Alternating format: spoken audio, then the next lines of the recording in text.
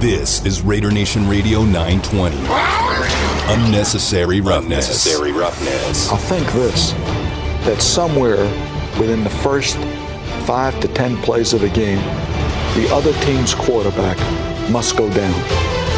And he must go down hard. It's Unnecessary Roughness here on Raider Nation Radio 920. Big hole, first down, end zone, touchdown, Raiders! Would you believe it? This is Unnecessary Roughness on Raider Nation Radio 920. Here's your boy, Q. Coming up at 3:30, Eddie Pascal, Raiders.com. He'll join us, talk all things Raiders training camp.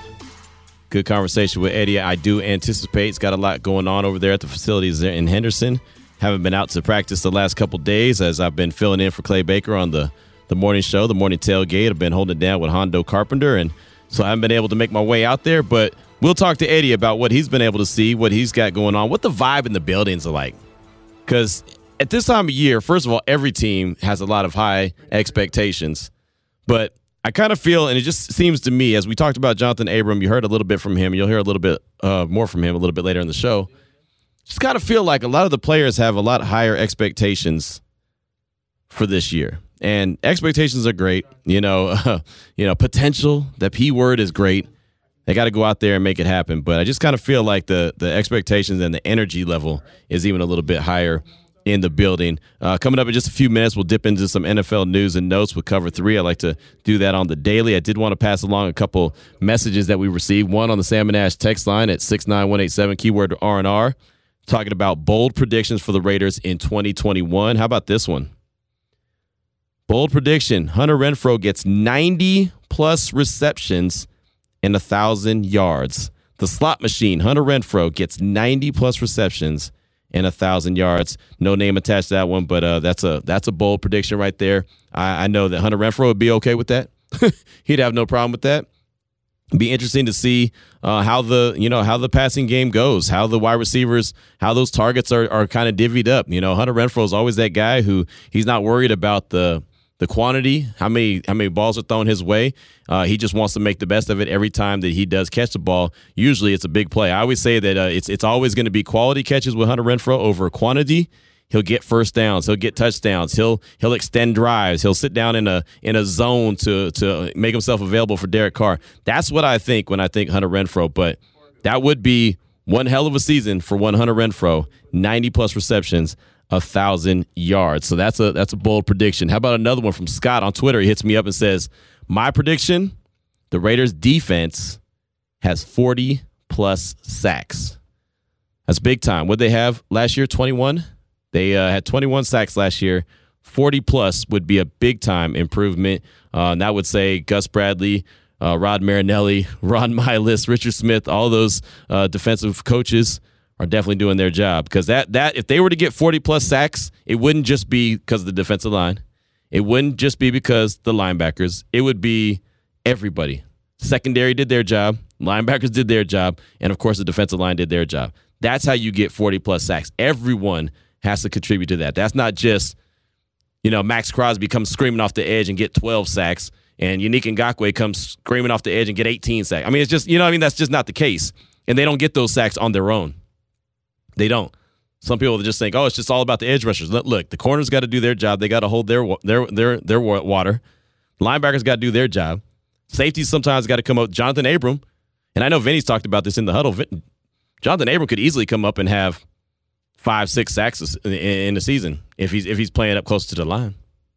Yeah, 40. That's a pretty bold prediction. It is. Right. It is. I went back to check because I was like, let me see, 21. Yeah, it sounds about right. Yeah, exactly. 21 exactly. Yeah, that's what I'm saying. That's double.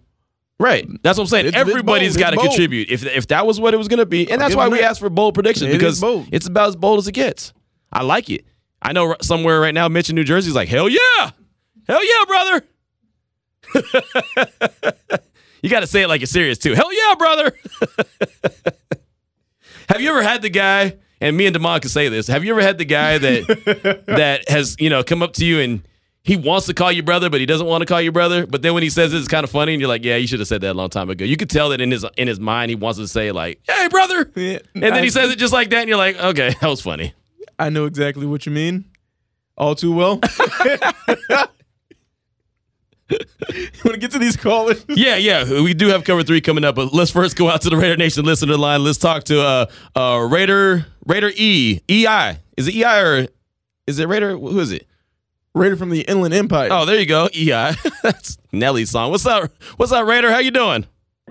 It's all good, Q. It's all good. Hey, I got myself a bold prediction, and I think it's achievable. I think that the Raiders' defense is going to be a top 10 defense in turnovers. Ooh. I think that collectively, and I'm banking on the linebackers and secondary to really clean it up. Interceptions, forced fumbles. I think they can be a top 10 defense in forced turnovers. There you go. I like that. And you know what? Turnovers is what they need. They really do. And we had a bold prediction earlier about Trayvon Merrick on that back end, creating a lot of turnovers and being in line for Defensive Rookie of the Year. They need to start consistently creating turnovers. That would be a welcome sight for that Raider defense, because again, it's not really necessarily what happens between the 20s. It happens. It's crunch time. When can you get the ball back to your offense? Can you come up with a timely interception? We like to call it opportunistic. Can that defense be opportunistic? So thank you so much for that call. Damon, who we got up next? Next, we got Peg Leg Raider. That's a good name. That's my guy out of San Antonio. What's up, Peg Leg? Hey, Q, what's up? Chilling, man. Chilling. How you doing?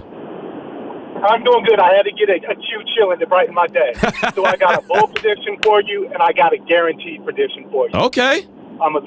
So the bold, and it's not that bold. I'm not going out 40 sacks or anything, but I say between Yannick and Max, 20 sacks combined between them, okay, and 5 coming from free on the interior. Okay, all right. I like that. It's 25. That's 25. That's more sacks. Yep. That's more sacks than the full team had last year. Right. Agreed. And then I'm gonna hit you with. What's your guarantee? I'm hitting you with the guarantee. If I bump into you at the Hall of Fame, well, I've been trying to buy you a beer for 2 years now? Yeah, at least. If I bump into you at the Hall of Fame, it's guaranteed. It's going down. Done deal. Hey, that's the kind of guarantee I like, my man. That'll happen. We'll make that happen for sure. Modelo, we'll hook it up. I got my Hall of Fame tickets in the mail yesterday. Yeah. That whole packet is insane. Like, I opened it up. There's a whole play button. It's like a video recording, all the passes. I'm ready to go. I'm looking forward to it. Nice. Well, you hit me up when you get there, man. We'll definitely hook up. I appreciate the call. I appreciate the beer. Modelo, the official drink of the Raiders. You like that, huh? You like how I teed that? Oh, man. I tied it all back together, man. Really got that in there. So smooth. Who's up next, man? Fargo Raider. What's up, Fargo? What's on your mind? Hey, what's up, Q? Love the show. I listen all the time. New booty here. Appreciate My bold you. prediction is that out of all the guys that we've been talking about, the one that had the best pressure to me was Nicholas Morrow, and I think he's going to be that guy this year on the defense. Okay. He's going to set the tempo and show everybody how it is to be a Raider. Okay. Sounds good, Fargo. I like that one too. Nicholas Morrow. He you know what? John Gruden gave him a lot of love. On Tuesday. Nicholas Morrow met with the media yesterday, and he's kind of calm, cool, and collective. He's not going to, say too much, but he said enough where he sounded like he was very confident. And I know John Gruden said, now is his time. This is a dude who went from a D3 college to be where he's at right now. There's not a lot of D3 cats. I mean, you look it up. There's not a lot of D3 dudes in the NFL. He's made it. He's found a way to survive. He's also found a way to get another contract. There's guys that are first-round picks that don't get that second contract. Mm-hmm. There's guys that the Raiders have drafted very high up that haven't got that second contract. You know what kind of sighting there was today? There was a Bigfoot sighting today. You know what I mean by that? No, I don't. Remember Obi Melanfonwu? I always call him Bigfoot because you always hear about how good the dude could be, and you never see it. And that's kind of like the mystery behind Bigfoot, right? You always hear about the Bigfoot. Okay. You always hear about the Bigfoot, but you never see him. It's like the Kukui. You ever heard the Kukui monster? Never heard of that. Well, I got to learn you. All right. So what Obi do? Did you see him today? I mean, what happened? he signed with the Eagles. That was one of my notes I had for Cover 3. He signed with the Eagles. He's done a whole lot of nothing after the Raiders drafted him in the second round. He did nothing with the Raiders. Went to the Patriots. He actually won a ring with the Patriots for doing nothing. Boom. It's all right. It is what it is. I think he signed with the Niners. I think he signed with multiple teams, but today he signed with the Eagles. Now, who knows how long he's going to stick around? But he's an athletic dude. Just doesn't do a whole lot when he gets on the field. And I will say when he was with the Raiders, they definitely gave him his first start against the Patriots in Mexico City, and they lined the safety up at corner. which was not a very good idea, and it did not go very well for one Bigfoot, a.k.a. Obi Melifonwu, but that's another story. So, I mean, yeah, there you go. But I like that prediction there about Nicholas Morrow. Damon, we got one more call? No, okay. All right, you do or no? It's time for Q's Cover 3, NFL news and notes of the day, here on Raider Nation Radio 920. All right, well, I already gave you one of my notes, and that was Bigfoot. He signed with the Eagles.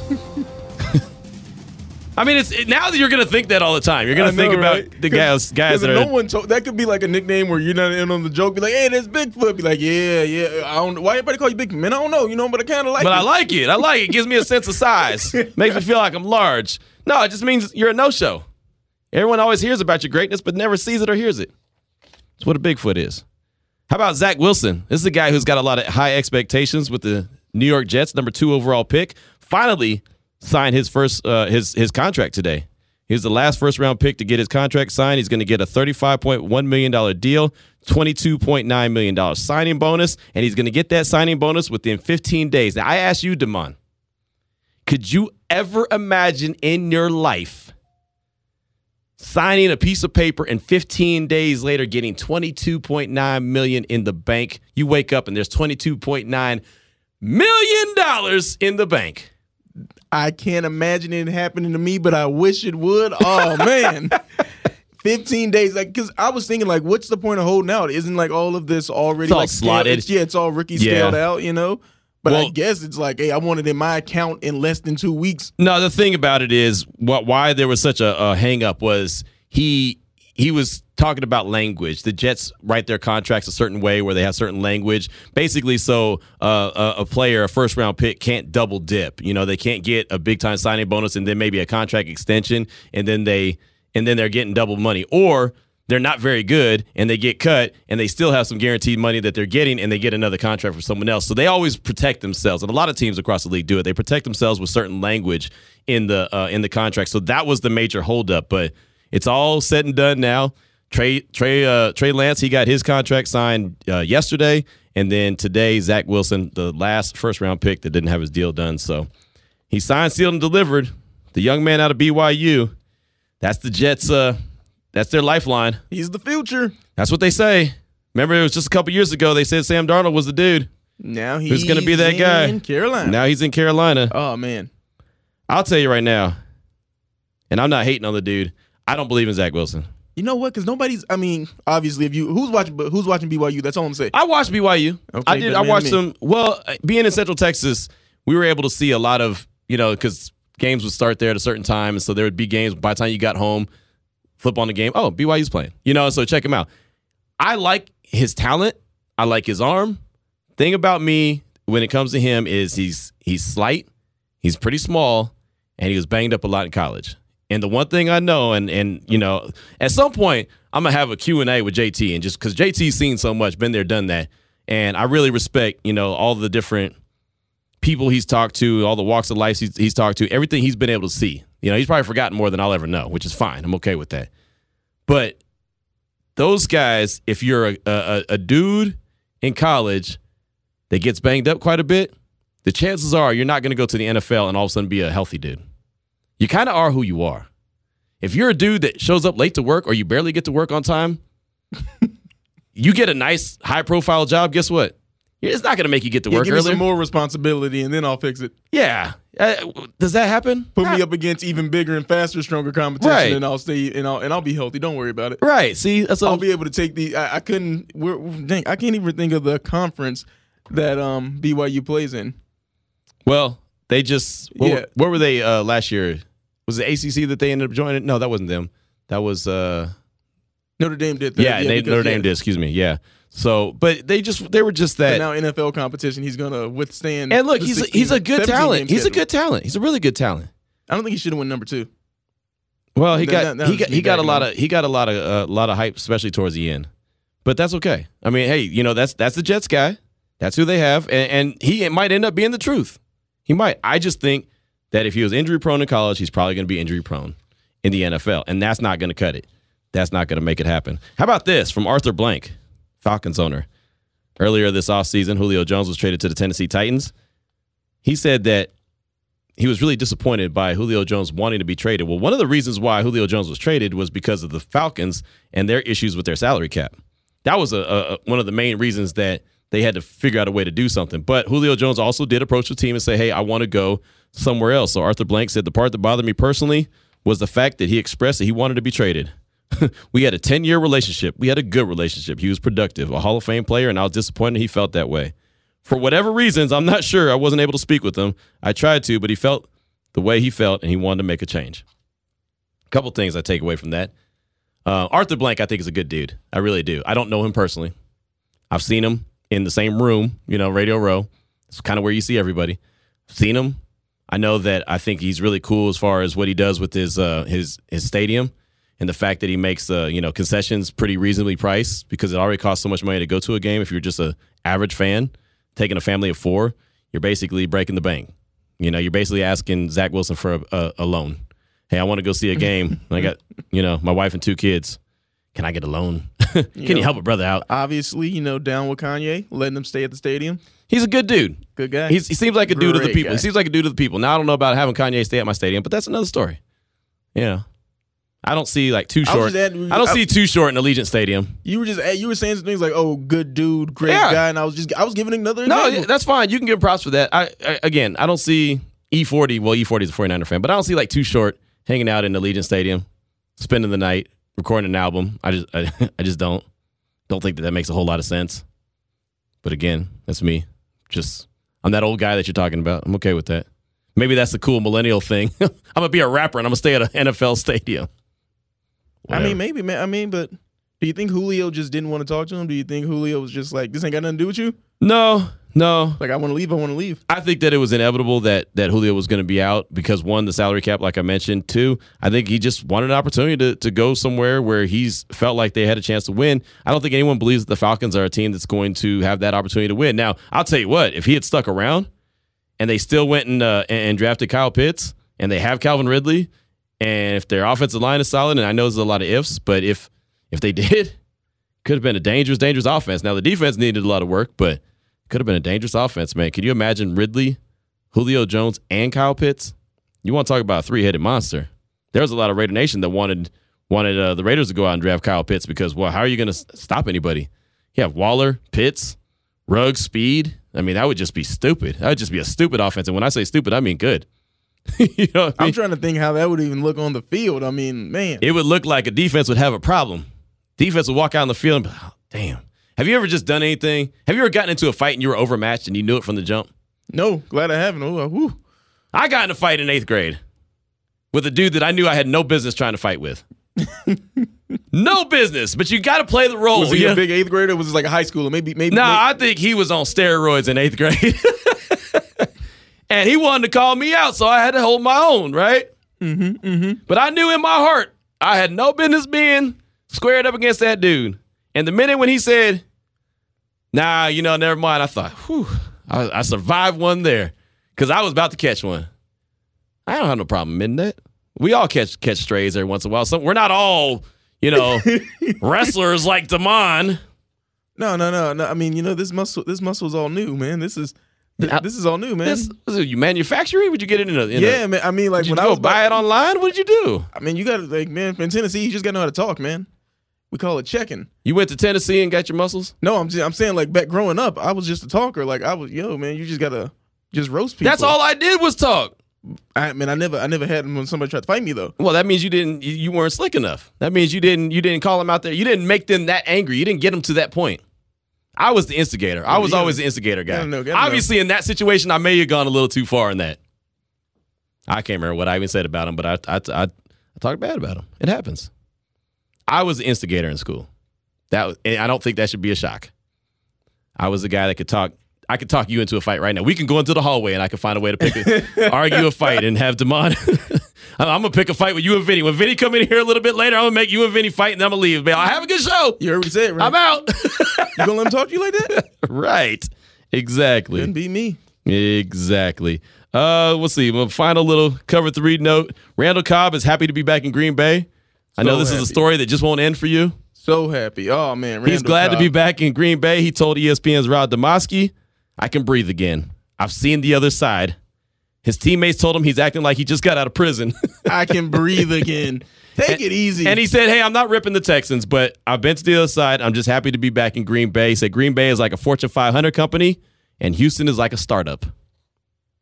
Sound like he don't want to put no work in then. No, it just sounds like Houston is a dumpster fire right now. He could have been there. He could have led something. He could have tried to build something. It sounds like he wanted to take the easy way out. Go back to Green Bay. I'm not buying it. Damon. Houston is on Shark Tank, and Green Bay is already established. It's a great business that you know that the plan works. Houston, you heard John McClain. They have no idea. They got 50 new guys on the team this year. 50. 5-0. The great ones get it out the mud. Okay. I'm glad you pulled that catchphrase out your back pocket. You ain't in Tennessee. You ain't trying to check. You ain't checking around her. Yo, man. I'm just saying, he just wants to go. It's like, I'm going to just go play back with Aaron Rodgers and have the best years of my career. I know why he wanted to go back there, but I'm just saying. Houston's a dumpster fire, If you're great, be great anywhere. That's fine, but Houston's a dumpster fire. It's a dumpster fire. John McClain just told you that. He did. He said they got 50 new guys. And just Deshaun Watson's not even doing anything, and the only thing that people are paying attention to is Deshaun Watson standing out there. You know who's really skating on this? That president that everybody was like, Deshaun Watson just hates. Who's this guy that's just like usurping everybody in the organization? Haven't heard anything about him. I can't even remember his name anymore. No, you're talking about the GM. You're talking about Nick Caserio. Yeah. Nick Caserio came from at the Patriots. Yes, but who hired him? Was it Easterby? Was that Easterby. Jack. That guy, Jack Easterby was in the news like, oh man, he's running the Texans into the ground. Now look at him. Nobody's even talking about it anymore. No, because people are talking about Deshaun Watson playing safety. Exactly. Or standing around. And Jack Easterby just gets to skate on how he. It don't matter. Jack Easterby is in the organization. He ain't going nowhere. Exactly. He ain't going nowhere. No way. Somebody created this mess. Somebody started this fire. And Deshaun Watson's trying to find a way to put it out, but he's really not. He's really adding fuel to the fire. That's all he's doing is just adding fuel to it. That's it. That's all I got for you for Cover 3. NFL news and notes. Coming up in just a matter of a few minutes, we'll have Eddie Pascal from Raiders.com. He'll tell us how the last couple days of training camp has gone in Henderson. Got a day of practice tomorrow. I believe defensive coordinator Gus Bradley will be talking to the media, along with some selected players. When we come back, we'll have a little soundbite from Jonathan Abram, and get a couple text messages off the Sam and Ash text line, and then we'll get to Eddie. All that's coming up on Unnecessary Roughness here on Raider Nation Radio 920. His honesty, he's very detailed, very, straightforward. He's a really great guy. He has the ability to touch people, every time you have a conversation with him, it's just something about him. People are drawn to him. Welcome back to Unnecessary Roughness. Here on Raider Nation Radio 920. I'm going to have to kick you know what today. Here's your boy Q. Right there you heard Jonathan Abram talking about defensive coordinator Gus Bradley. He's a guy that everyone gravitates to.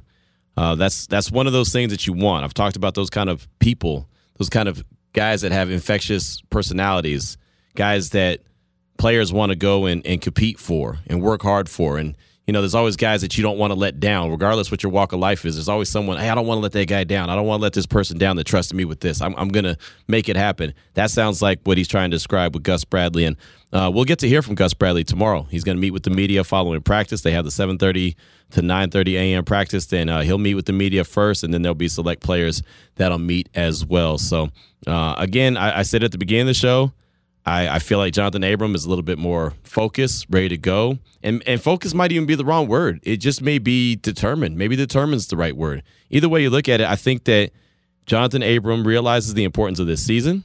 I think he understands the importance of what Gus Bradley and Ron Miles and Richard Smith are all trying to instill on the defensive side of the ball. And that these guys got to go out there and execute. And it's important for that defense to go out there and be top-notch. So, I'll be very interested and look forward to hearing from defensive coordinator Gus Bradley on tomorrow. The Raiders did send out an email earlier, and this is something that we were already aware of, but just kind of confirming that running backs Darius Jackson and B.J. Emmons have both been signed to take the place right now of Jalen Richard and Theo Riddick, who are both on the COVID-19 list. So that's been made official by the Raiders. And again, that was something that was out there earlier today, but once they sent out that email, it's official like a referee's whistle. Bold prediction right here on Twitter from Sanjay, and this has nothing to do with the Raiders, but he tweeted it at us anyway. My bold prediction is that Matthew Stafford will flourish with McVay and the Rams and lead them to a Super Bowl. So maybe because I said that I don't believe in Matt Stafford, maybe that's the reason why he sent that tweet to us. But either way, I'm okay with that. That's a bold prediction. I'm not a firm believer in Matt Stafford. I know a lot of people are. I'm just not. And it's just a lack of wins. It's really bottom line. If you can judge one guy by a lack of wins, you got to judge other guys by a lack of wins. So that's just my belief right there. Let's go out to the Raider Nation hotline and bring in our next guest, Eddie Pascal from Raiders.com. And Eddie, I appreciate you, my man. I appreciate you making some time. And I know it's very busy over there at the facility in Henderson. I know you got a lot of things going on, the pressure cooker over there, a lot of great action. But, man, it's been 2 days of practice, 2 days of actual football activities after an offseason that seemed like it was so long, even though it really wasn't. But it got here. We're here now. What has been the energy like? What has been the intensity of the players as they're out there in practice early on so far? Well, man, first of all, I appreciate you having me on. Our roles have kind of flipped, right? Where I'm in the studio here, where right. you usually are, right. And I'm talking to you out at Lotus. But, man, in terms of the energy and in terms of the excitement, I think that you got to look at it two ways. One, I think there's a natural kind of just human element to this, where the players are fired up, they're hanging out with their boys again. We're going through training camp, a quote-unquote, normal training camp. Obviously not as normal as I think all of us would like it to be, but a normal training camp nonetheless. But then there's the other side of it, too, where we have to remember, and I keep reminding myself of this, too, 2 days into it, we can't have the expectation of these guys going 100 miles an hour yet, right? Yep. We kind of got to slowly build up. We got to build up, get these guys to where they got to be over time. And I'm the first to admit, I stepped out there, what's today, Thursday? I stepped out there on Tuesday morning, and I was like, I just want to see go routes for 2.5 hours. You know what I mean? Yes. That's what I want to see. Right. And it's the reality is we're not there yet. But in terms of the energy, the excitement, it's hard not to be out there every morning like we have been the past couple of days and, not be excited and fired up for what 2021 is going to bring for this team and this organization. And I know they're not going 100 miles an hour and they've got to amp themselves up and they got to work themselves up to that. You don't want to get out there and get injured. But one guy that I've been hearing and been reading has been already turning heads is free agent defensive end Yannick Ngakoue. I believe I even saw a tweet from you that just said he looks like a different dude, like a different level guy, like just a big, large, mammoth man. What have you been seeing from Yannick early on?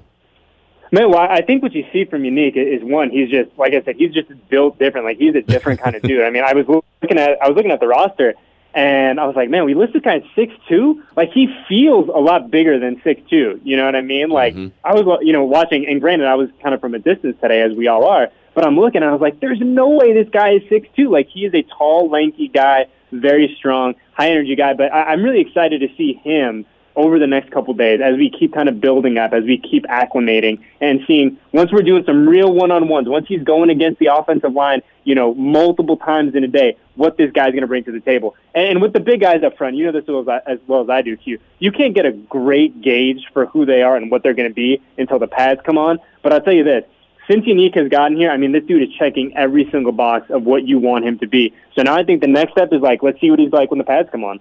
Right, and continuing with that conversation, how much do you think he's going to be able to help the guys around him, not only on the defensive line, but like you mentioned, the offensive line, because they're going to want to slow him down, and he looks like he's pretty determined and very passionate about being an even better player than we've seen so far in his NFL career.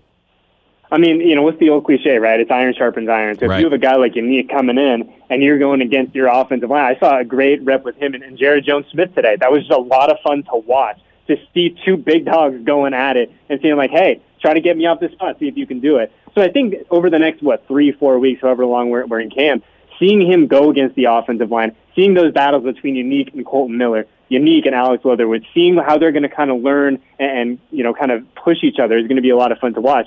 But you look at defensively, we've talked a million times about what he's going to do for not only this defensive line, but this defense as a whole. Now, if you're an opposing offensive coordinator, it's pick your poison, right? Do you want Yannick to be one-on-one? Do you want Max Crosby to be one-on-one? You got Klee in the middle now. Klee, who can be very versatile going inside and outside. On paper, this Raiders defensive line looks to be the most versatile defensive line we've seen in a couple of years here. It's going to be interesting. It really is. It's an exciting time. We've had a lot of people call in and just let it be known how excited they are. We've had a couple bold predictions today 40-plus sacks for the Raiders, and that's huge. Had a couple calls that said 20 sacks between, Max Crosby and Unique, and so that's a bold prediction as well. But I love the fact that there's so much optimism, and that's what what comes with training camp. And it's like, okay, you hit the reset button. You got some more guys in, you got some new coaches in, and it's time to go to work. Everyone's still on the same playing field. You mentioned Cleve Farrell. How about him? He made a statement today where he said he feels like a man now. He's been in the league. This is his third year, but when he came into the league, he thought he was a man. Now he feels like he's a man in this league. How much have you seen him mature? Well, I think what's important to remember, too, is when Clee came in, 2 years ago now, and I'm starting to feel old. When Clee came in 2 years ago, he had that sense, he had that air about him of just a really mature dude, right? A guy who was about his business.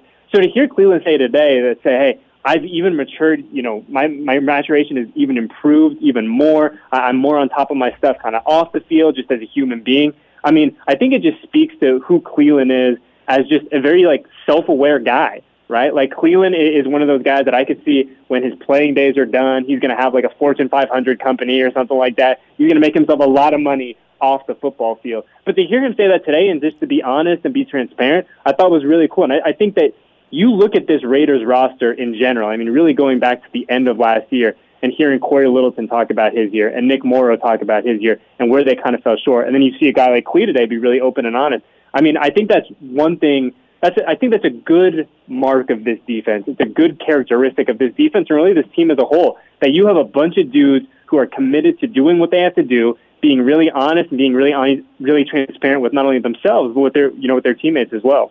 Talking right now with Eddie Pascal from Raiders.com. Matter of fact, I got the Raiders Training Camp podcast. We'll talk about that in a few minutes. I did want to ask you about a couple more players, and one guy we've been hearing a few sound bites from throughout the course of the show today is a guy who talked today, and that was Jonathan Abram going into his third year. And I made the statement, Eddie, and this is not a slight to the guy at all.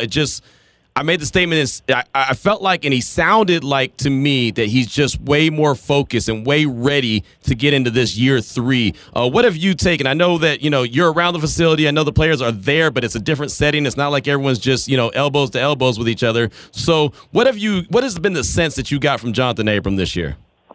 To be honest with you, my interactions with John have been pretty much the same ones that a lot of you guys have had. We've done a few things with him, but mostly we're kind of living, like I said, in this COVID protocol world, and we're doing a lot of this stuff virtually. But, I heard what John had to say today, and really it kind of goes back to what we're talking about with Clee now, right? Where John, I think, comes into now year 3, and I think you're just seeing a more mature, more grown-up Jonathan Abram. And I'm not implying that he wasn't grown up or wasn't mature when he got here.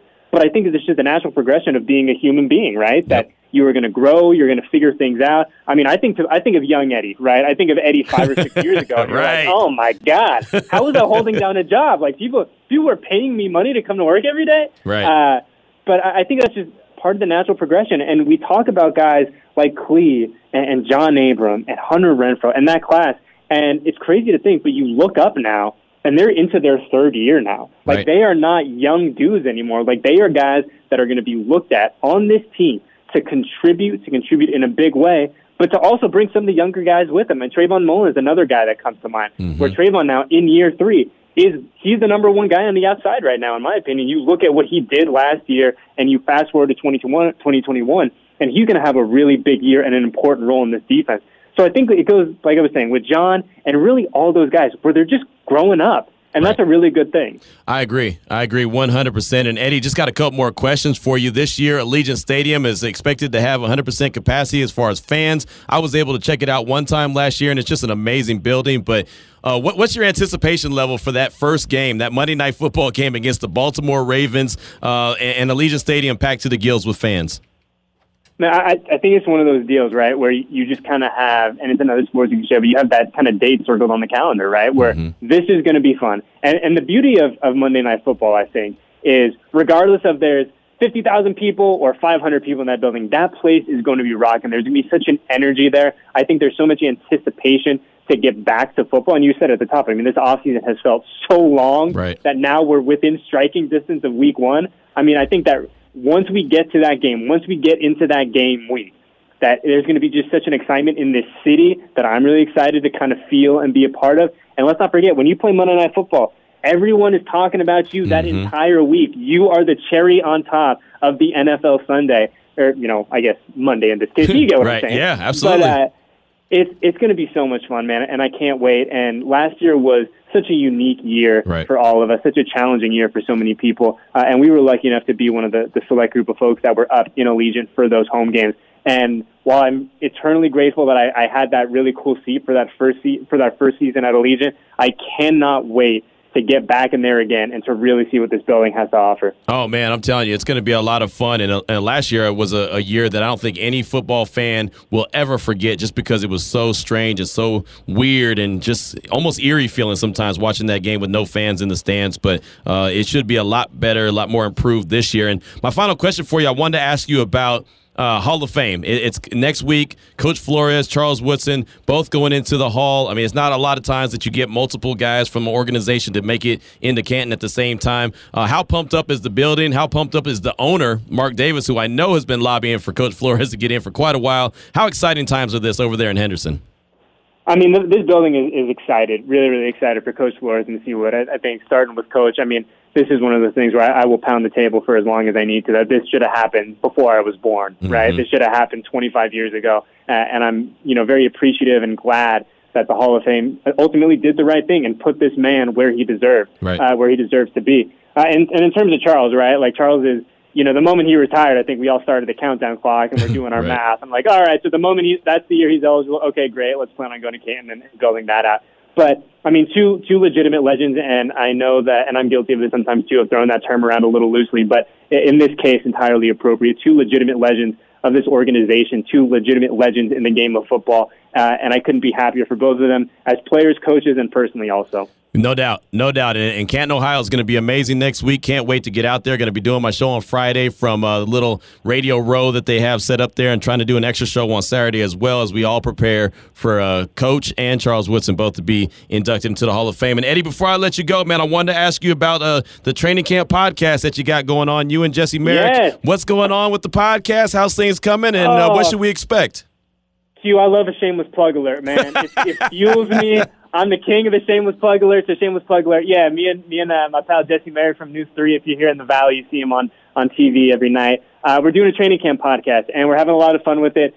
Jesse, admittedly, is more an X's and O's analyst kind of guy than I am. I'm just kind of the chucklehead who gets to tell fun stories and all that. But we're having a blast. Our first episode dropped yesterday. Episode 2 will go tomorrow afternoon. Essentially, we're coming at you twice a week from here in HQ, all through training camp. And make sure you download it wherever you get your podcast. Give us the rate, the comment, all that kind of good stuff, right? So that's what's going on, man. And like I said, episode 2 drops tomorrow afternoon. And they can find that, like you said, wherever you find your podcast, but it's also on Raiders.com as well? Yeah, Raiders.com too. So everywhere that Raiders content lives. So like I said, Raiders.com, Spotify, Apple Podcasts, Stitcher, all that stuff. If you can think of an audio outlet, man, we are there in some capacity. So yeah, it's a lot of fun, and we're really excited to keep on rolling. Well, I'll tell you this, and you can tell Jesse this when you guys are recording, and this should be what one of your lines should be. When he starts dropping down the X's and O's, be like, yeah, Jesse, it's X's and O's, but it's about the Jimmies and the Joes, and I got the Jimmies and the Joes covered. I do, man. I do. We're a nice little mix where Jesse definitely has that more, analytical side to him, and I'm like, oh, well, this guy's wearing cool shoes today, man. Let's do 10 minutes on that. So. That's right. Hey, Eddie, thank you so much for your time, my man. I know you're busy over there at HQ. I appreciate you giving us a few minutes, and I'll be seeing you and talking to you soon. That's right, man. And I tell everyone, anything for Damon. When Damon calls, 99 times out of 100, I pick up the phone. There it is. Appreciate you, Eddie. Yeah. Now, see, he picks up the phone when you call Damon. It don't necessarily mean he says yes. A lot of times, he'll pick up the phone and say no. He might say no before you answer. No, Eddie does a good job over there at Raiders HQ and Raiders.com, and definitely check out the training camp podcast that he's got coming up. So good stuff from him. 3:46 is the time. When we come back, Vinny Bonsignore, my tag team partner in the huddle, he'll come in the studio and kind of give us his thoughts on what he saw at training camp today, day 2. Get his thoughts as we prepare to pass the sticks on to Vinny as he holds it down in the huddle 4 to 6 p.m. This is Raider Nation Radio 920. My boy looking fly. I have to drop it after Damon backs up and says that Trent Brown's his boy, and I think you said that, 3 times? Never said he was my boy. You definitely said my boy. My boy. I give it to you. You got Welcome me there. back to Unnecessary Roughness. Here on Raider Nation Radio 920. Here's your boy Q. It's me. That is me. 350 is the time. About to pass the sticks on to my guy, my tag team partner, Vinny Bonsignore in the huddle. Going to come in here and let you know what he was able to see at practice today, his thoughts of what's going on the first couple of days of training camp. And these are always exciting times. Every fan base is fired up once their team hits training camp again because, well, everyone has a chance. Everyone's in first place. You can also flip it around and say everyone's in last place. But it's all good. Either way, Vinny is in the studio right now. And Vinny, definitely appreciate you coming in and sharing a couple minutes before your show gets started. And we've had some guys that we've been talking about. Cleve Ferrell's one, Jonathan Abrams another one. But let's talk Cleve Ferrell. Yeah. What's your thoughts on Cleve? He sounded pretty focused when he was talking earlier today at his media session. But what is your impression that you've gotten from Cleve so far? Well, I think he, looking around the room and the different dynamics of that defensive line room, and he brought this up as far as this is the deepest defensive line group by far, right? That he's played with here with the Raiders, and we could get caught up in semantics, starting who's got the number one role, all that type of stuff. But in football, and especially now, and with Gus Bradley, I think that's just honestly symbolic and semantics more than practical. Right. And, so I think a lot of guys are going to get playing time. I think through that, I think you're going to see, the hope anyway, is that the snaps that get spread across more players than they have in the past, and more good players, by the way. Right. You're going to see better efficiency from those snaps. There were far too many times over the last few years where, the Raiders were getting empty snaps from players that just weren't able to deliver, number one. And number two, late in games and late in seasons, empty snaps because guys were just depleted. Right. No more gas left in the tank. So, on one hand, obviously Cleve Ferrell wants to be a starter. He's a number 4 pick in the 2019 draft.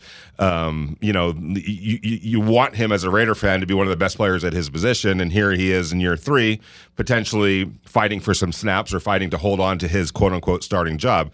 But I think when it all comes out in the wash, the Raiders are going to be better off for this, and maybe even Cleve Ferrell is better off for this because guys like himself, guys like Yannick Ngakoue, guys like Max Crosby are going to be better players because they're going to be in better condition physically to get through games, get through the season. I always say, and I know a lot of Raider fans don't like to hear it because you don't never want to be compared to the 49ers, but I felt like when the 49ers went on their run to the Super Bowl, they had a healthy rotation on the defensive line. Including Solomon Thomas. Yeah, exactly. And so they were able to rotate guys. So on that fourth quarter drive with a minute left in the game, you had a healthy dude come off the bench or off the sideline that can get to the quarterback instead of being dog tired and not able to get to the quarterback. I think what they've been able to do this offseason is collect depth along that defensive line. I think that's going to help. How much do you think you'll see, especially early on, maybe even in preseason, Cleve Ferrell kicked inside and just been, see how he works there as he's gained a little bit of weight too? I think that's definitely the plan. And John Gruden brought it up earlier this week that he feels like his best rush spot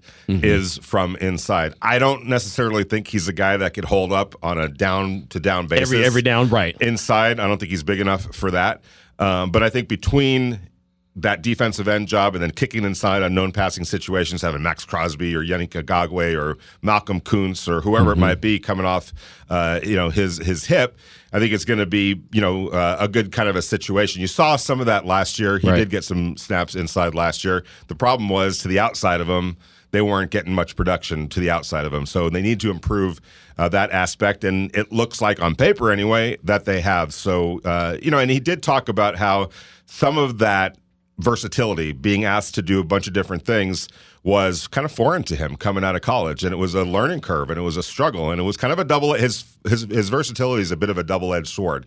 Yes, it's good that you can be versatile, but in a lot of ways, these first 2 years, he's been solid in areas, but not dominant in any particular area. Right. And I think the Raiders want to get him to a point where he could be dominant in at least one of those areas, whether it's run, which is the most likely, or at least maybe even as an interior pass rusher. Right, and he does set the edge really well. I mean, that's one thing he does really, really well. There's another guy that I wanted to ask you about quickly, and I know we only got a couple seconds, but Jonathan Abrams, to me, sounds like a guy, looks like a guy that is coming in focused and locked in and knows that this is a big year, even if he won't say that this is a big year. Yeah, and I hate to get into appearances, hair, exactly. demeanors, because it's a fine line with all that, and everybody has the right and freedom to express themselves. Do whatever. However, saying that, there's without getting into the weeds on it, he looks completely different, right? And he looks more determined, and I think it's like, look.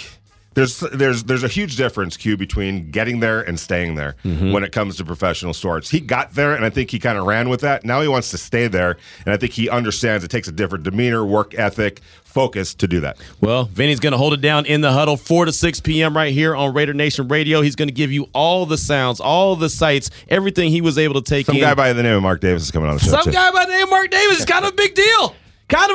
That Mark Davis. He's kind of the owner of the team. Yeah. That's awesome.